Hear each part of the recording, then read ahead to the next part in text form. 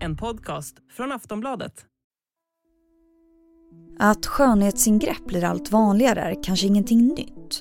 Men nu så börjar det bli ett problem inom svenska film- och tv-branschen. Där skådespelare riskerar att ratas från roller just för att de har gjort ingrepp. If you haven't noticed, it sure does seem like most celebs, after a few years in the spotlight, start to look, different. Jag skulle säga senaste kanske 5 åren har det väl blivit extremt vanligt. Kanske inte var så vanligt för 5 år sedan. Botox är ett ämne som är enormt potent, framförallt i ansiktsmusklerna. Det gör ju att när någon liksom skrattar och ska se jätteglad ut, så det blir ju inte så fullt ut. Ja, botox, fillers och olika operationer görs ofta för att man vill ha ett yngre utseende. Men det kan krångla till det med ansiktsmimiken som är så viktig som skådis. Dessutom kan det vara uppenbart att det har gjort så, ja, då krävs det ju att ett sånt utseende efterfrågas. Så det kan bli problem. Något som Kulturnytt i P1 var först med att rapportera om. Enligt svenska rollsättare så är det framförallt i Sverige som det här diskuteras. I Hollywood ses det tydligen som mindre problematiskt. Så hur ser det ut med det här på svenska castings nu för tiden? Ja, det ska vi prata om med Pauline Hansson, rollsättare och regissörer såsom Ruben Östlund, Anna Zachrisson och Roy Andersson. Hon får berätta om hur man egentligen säger till någon att den inte får en roll på grund av ingreppen som den har gjort och hur ofta hon stöter på det här. Därefter ska vi ringa upp Rostedt Punga som får ta den mer medicinska biten om hur botox faktiskt förändrar ansiktet. Hon är professor och överläkare i klinisk neurofysiologi som forskar kring hur botox påverkar muskler. Jag heter Vilma Ljunggren och det här är Aftonbladet Daily.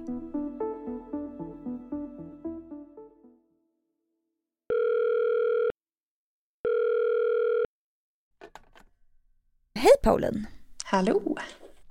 Vi hör ju nu om skådespelare som inte får roller på grund av skönhetsingrepp som de har gjort. Du har ju erfarenhet av att ha kastat väldigt många människor. Har du själv märkt av det här? Ja, det har jag. Jag har senast jobbat med en produktion där vi har letat efter kvinnlig huvudroll i 50 plus ålder då. Där det har varit, där ett av kraven har varit faktiskt att det inte ska vara några skönhetsingrepp gjorda på just den här karaktärerna. Så det är väldigt färskt. Var det svårt då att hitta någon? Jag tycker det faktiskt. Jag tycker det är väldigt många som har gjort något som man märker faktiskt. Mm.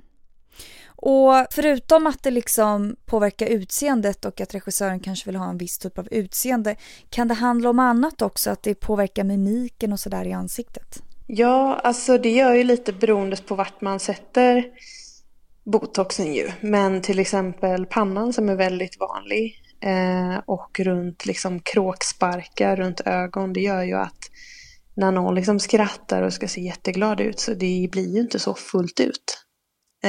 För man har ju dödat de nerverna ju. Tyvärr alltså så påverkar det ju hur uttrycket blir faktiskt. Sen finns det ju de som har pyttelite, då kanske man inte märker. Men jag tror att man lätt kan bli blind, att man tror att det inte märks så mycket som det faktiskt gör. Och hur säger man eventuellt det till en person? Eller kan man liksom ge feedback på det?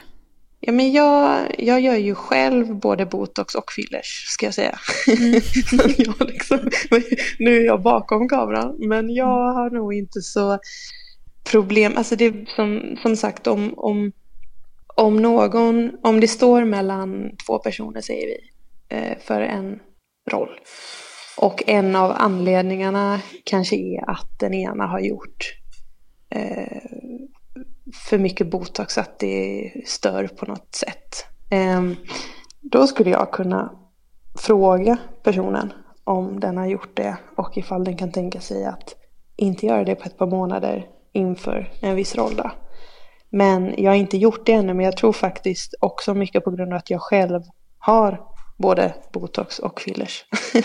Så skulle jag nog kunna göra det. Men jag vet inte, det är ju känsligt. Alltså vissa gör ju det bara för att det inte, alltså vissa gör ju så att det verkligen inte ska synas. Då kanske det är kanske jättekänsligt att få den frågan då.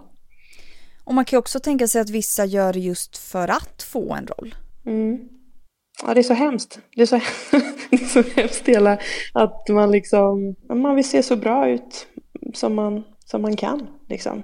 Mm. Hur vanligt skulle du säga att det här problemet är för er som jobbar med det? Alltså det har ju väl blivit, alltså jag vet inte, det har ju skett, det är ju så otroligt lättillgängligt och inget konstigt. Allt är som att gå till tandläkaren att fixa fillers och botox idag. Så jag skulle säga att jag inte ens tänkt på det här förrän ganska nyligen. Det känns som att alltså de senaste 10 åren ändå så har det ju, jag skulle säga senaste kanske 5 åren har det väl blivit extremt vanligt. Kanske inte var så vanligt för 5 år sedan. Men det beror också lite på vilken karaktär man letar efter, för man blir så fixerad. Och just nu har jag precis letat efter en karaktär i den här åldern där det är väldigt vanligt att man har gjort någonting. Då blir jag lite så, har sett mer av det än vad jag kanske hade varit om jag hade letat unga män för en annan roll. Om du förstår vad jag menar. Men kan det också vara så att det kan funka åt andra hållet, att det gynnar en att man har gjort ingrepp? Antingen om det är diskret eller om det är ett visst utseende som regissören söker eller du söker då. Ja, alltså jag tänker också att snart kommer väl den här trenden att alltså nu är det ju så här man ser ut. Alltså det är ju en liksom, allting utvecklas ju. Så snart kommer nog det inte bli en lika stor grej att man har gjort någonting. Alltså det kanske inte spelar så stor roll. Alltså för karaktärens skull. För att nu har ju alla gjort något. Liksom. Så att jag tror att det med tiden kommer att liksom planas ut och inte påverka så mycket.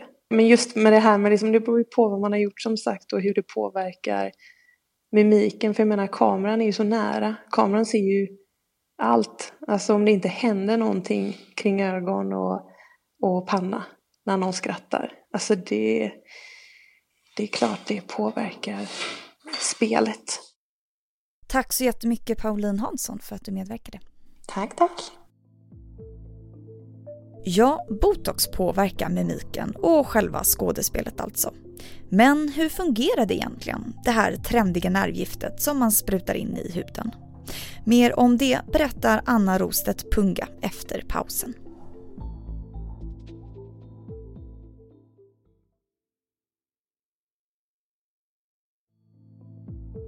Ja, botox blir allt vanligare och vanligare. Vi låter Rostedt Punga berätta mer om hur det faktiskt fungerar.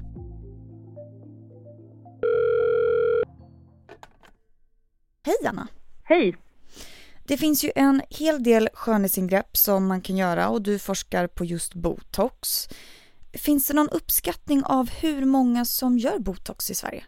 Nej, det gör ju inte det. Problemet är att de flesta botoxinjektioner sker utanför sjukvårdens väggar, så att säga, på olika privata kliniker.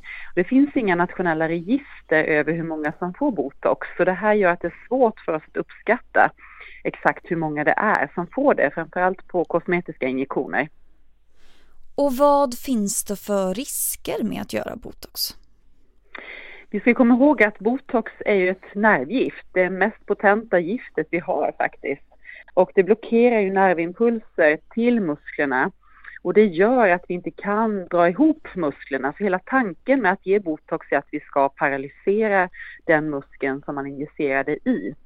Sen finns det även en sekundär effekt och det är att det kan sprida sig från den muskeln som man injicerar i till omkringliggande muskler i ansiktet. Och det gör att det kan leda till att man inte kan använda inte bara den muskeln eller den man injicerar utan även omkringliggande muskler på ett bra tag framöver. Och det här antar jag låter som att det är det som påverkar mimiken i ansiktet. Exakt, det är det som påverkar mimiken i ansiktet. Tror att folk vet om att de kan så kallat tappa mimiken eller att den blir förändrad när de gör sådana här ingrepp? Jag tror att vissa känner till det, men jag vet att det finns en stor massa människor som gör de här ingreppen, som också hör av sig till oss med biverkningar i form av att man inte kan använda musklerna efteråt. Och jag tror att när man ser den här annonseringen att botox ska minska rynkor, då tänker man inte på att det också paralyserar musklerna. Så att många tänker att det här ska komma tillbaka. Man injicerar botox och sen ska man få tillbaka en funktion i musklerna. Men vi vet att även upp till 6 månader efter en injektion i ansiktsmusklerna så har man en nedsatt funktion av muskeln med 40% ungefär. Och tänker man då att många tar flera injektioner efter varandra, så adderar det till den här redan muskelförsvagande effekten. Och det gör också att man inte använder musklerna under den tiden, och då försvagas de ytterligare. Nej, det är en stor risk att många tror att det är en reversibel effekt, alltså det vill säga att muskelfunktionen återkommer. Men den återkomsten är väldigt individuell och beror helt på hur stora ansiktsmuskler man har innan den första injektionen och också hur stor dos man får totalt sett i musklerna. Så det kan sitta i för alltid, eller? Ja, framförallt hos de som får flera injektioner. Eftersom man då redan har en försvagning av musklerna och så injicerar man igen. Och då adderar det till den här procentuella effekten och det faktum att man inte använder musklerna. Så hos vissa patienter som vi har sett av olika anledningar så har man inte fått tillbaka den mimiska funktionen när man har fått det. Och då har det varit efter upprepade injektioner. Det finns nämligen inga studier från någon som visar vad effekterna är efter 3 år.